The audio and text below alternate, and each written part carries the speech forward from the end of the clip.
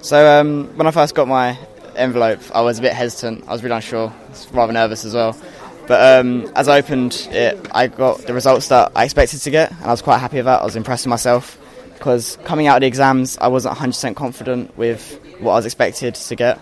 But I did get what I was expected to get, and I was really happy about that. This is the TES podcast with me, Richard Vaughan, and that was Anthony Day, a student at the Woolwich Polytechnic School in South East London, who was among thousands of teenagers getting their GCSE results today.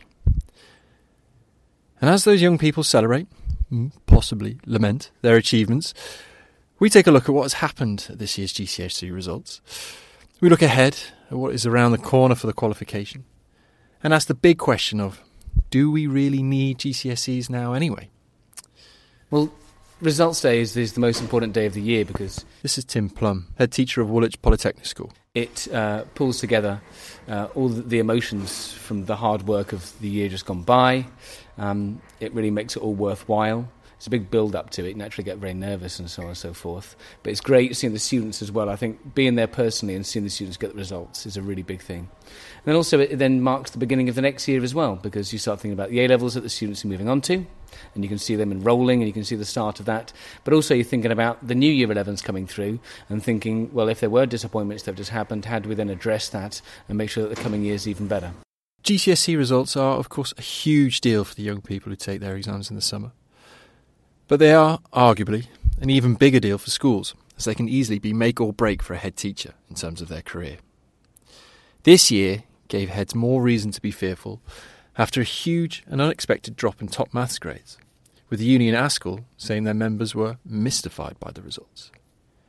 I spoke to TS's resident exam experts, Kay Wiggins and William Stewart, as to why this might have happened, and to get a better idea of the wider picture from this year's GCSE results. Today's big headlines, there's been a slight rise in the overall pass rate for GCSEs, which is up by 0.2 percentage points to 69%. So that is people who are getting A stars to Cs.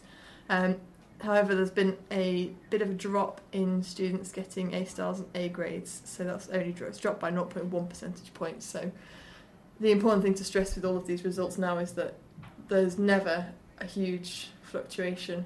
Ofqual sort of has a process of making sure that the results remain relatively stable from year to year. So the changes are fairly small statistically, but a bit of a drop in top grades, but an increase in overall passes. Kind of similar story to last week then with A-levels. With the A-levels, yeah. One of our big stories that we've had out today, and other people have done obviously, is maths. What's going on there? Well, we've heard from a few head teachers who are very concerned about their maths GCSE results this year. It's important to say we don't know how widespread this is at the moment, but the heads that are concerned about it are very concerned, and they've seen really significant drops in the number of students who are getting A stars to Cs in maths this year. I mean, in some ways it reminds you of the kind of 2012 crisis when you had a lot of schools who suddenly found they had drops in their English GCSEs. This is the English crisis in 2012. Exactly. Yeah. Yes. Yeah. And obviously that ran for many weeks and ended up in High Court action. And I think for the individual schools for maths, it's probably a very similar thing happening here. You know, they're used to doing these exams. They know what they think a certain grade looks like, and all of a sudden they haven't got what they were expected. Because of the accountability system, it can have big consequences. You know, you can lose your job, you can fail Ofsted, you can have your school taken over, all those kind of things. So in many ways it looks similar. I think the important thing to note is that although the schools concerned will be very worried, initially at this stage it doesn't look like it's as widespread as English. Heads organisations that we've spoken to have said they're talking about kind of tens of schools rather than the hundreds of schools they were talking to with the English affairs. So definitely something that's concerning a lot of schools, but perhaps they could put it in context at this stage. Hopefully we're not speaking too soon. At this stage, it doesn't seem to be as widespread as it was in 2012. Is it because we think is this a tougher maths exam? I mean, there was that big Twitter thing, wasn't there? was it Hayley's Sweets? Hannah's Sweets. Hannah's Sweets. That's How could you forget? Sorry, Infamous Hannah's Sweets. Infamous Hannah's Sweets. Which obviously flummoxed a lot of people. Is it down to that kind of thing? Well, there's a suggestion that that is the exam paper that was taken by the schools that have seen these problems. Okay. It's important to say there's no there's no sort of firm evidence that there's been an obvious change with that paper, but the heads unions are saying that the students taking the EdXL paper, the EdXL higher paper, which did include one of which those papers did include the Hannah Sweets question. Those seem to be the ones affected.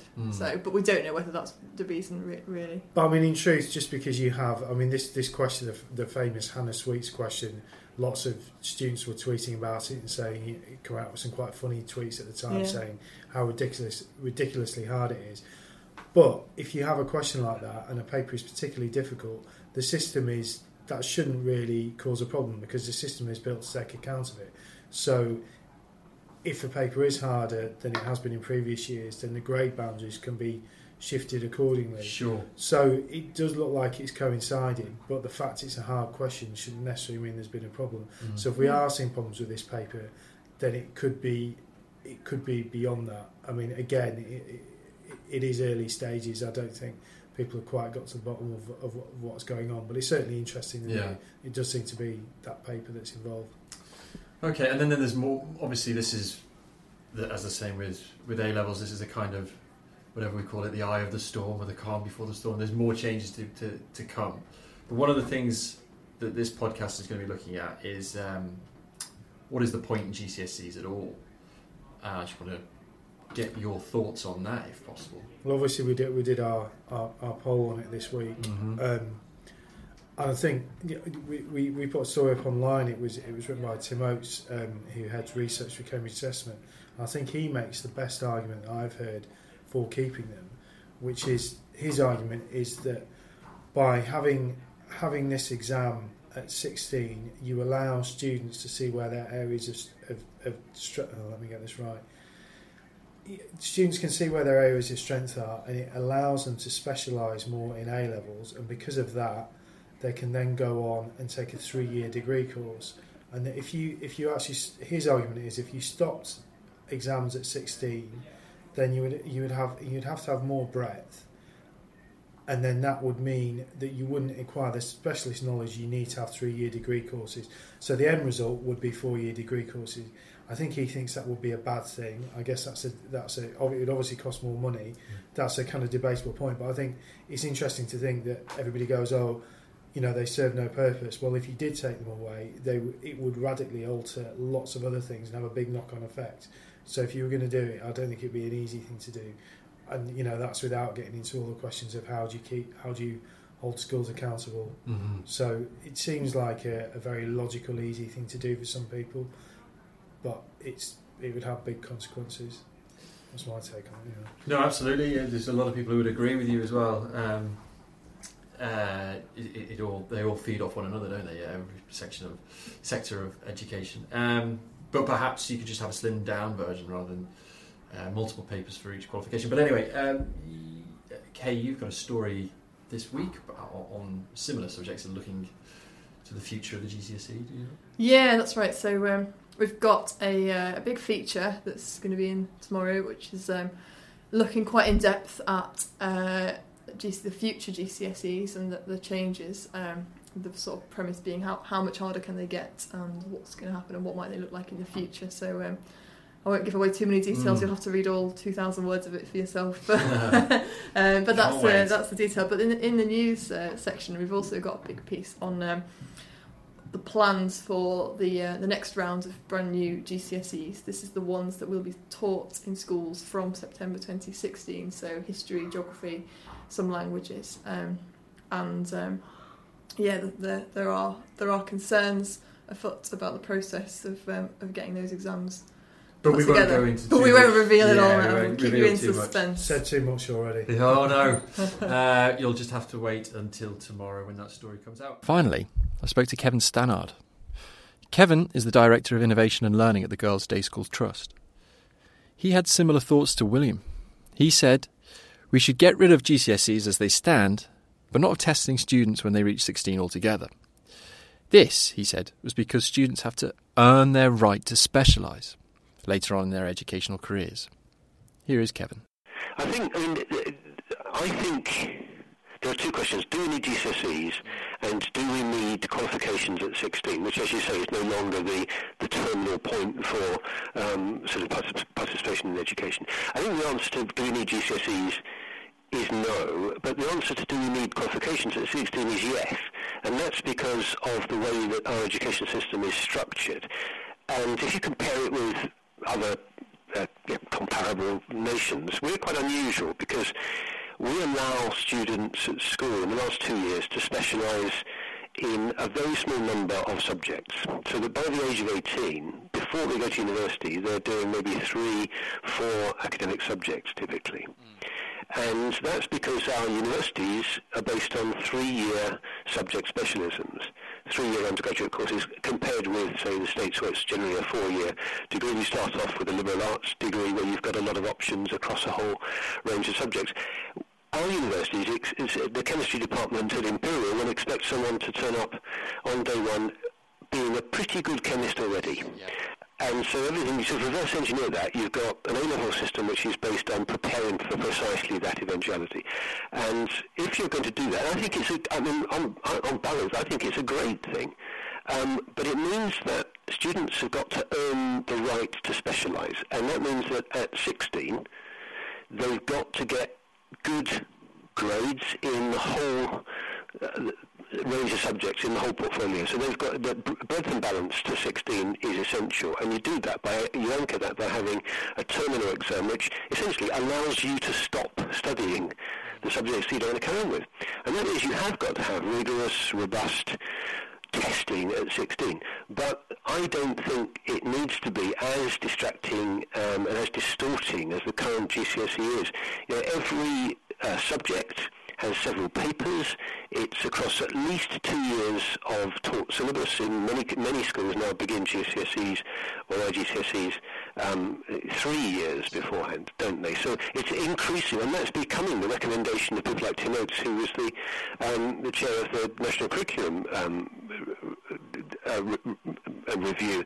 He suggesting that essentially Key Stage 4 becomes 3 years rather than 2. So GCSEs, if anything, are taking on more of a distorting effect. And you've got this huge battery of exams that takes up several terms of preparation and focusing on the mechanics of the exam rather than on teaching and learning. So it's testing over teaching, and I'm sure there's a better way of doing it. And I think the intriguing thing about this is that, as you know, more and more employers are saying that they're not using formal school qualifications in the same way. They're wanting to make their selections based on other criteria, on other things that they set. They're looking at online applications, they're looking at interviews, they're looking at a broader range of soft skills.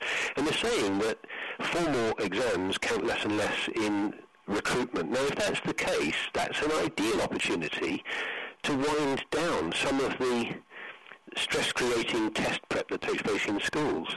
I think that's an opportunity we ought to grasp and to say, well, if GCSEs are being less, are used less by employers, then let's reflect that by reducing the way in the kind of weight of them within the curriculum. So what would you rather see? A kind of slimmed down end of year, but not end of year, end of 2 year set of tests, one paper for each subject, and then off you go? Yeah, I think slimmed down. I think more of a kind of qualification for progression test. So less about slicing and dicing, this sort of salami slicing, which the reformed GCSE goes further in doing. Less concern about splitting people into an increasing number of grades, and more about are you achieving minimum standards in the core subjects, and if you are, then that takes you on to the next level. You can then either specialise in academic subjects, or you can go into further training or apprenticeships, and then when you go for jobs, the selection is based on that plus a lot of other things. So it could be slimmed down both in terms of the amount of assessment and arguably in terms of the number of subjects that are assessed. What we don't want is to lose the breadth and balance. So if you assume that people will only teach to the tests that are there and used as league tables, then the worry would be it would become Key Stage 4 would be dominated by a few key subjects. So we'd have to think of ways of making sure that schools were delivering on a broad and balanced curriculum, even without these high-stakes tests. But given the size of the assessment industry in this country and assessment expertise across the universities and in schools, we ought to be able to come up with a solution to that. Rather than having sort of piecemeal politicised reform, it would be nice to see contributions from think tanks or a royal commission or something that would say, okay, let's start from scratch and see what we could build, rather than incremental change with what we've got. So how much of a future do GCSEs have? Well, considering the amount of time, money and effort that has been put into the qualification by this and the last government, it's safe to say it'll be around for a while. And for however long it does continue, teachers should be applauded for their efforts in helping their students achieve the grades they do. And with that, that's all the time we have for this week's TES podcast. But remember to tune in to the usual issue review next week, and remember to pick up the latest issue of the publication for more GCSEs news tomorrow. That just leaves me to say thanks for listening and goodbye.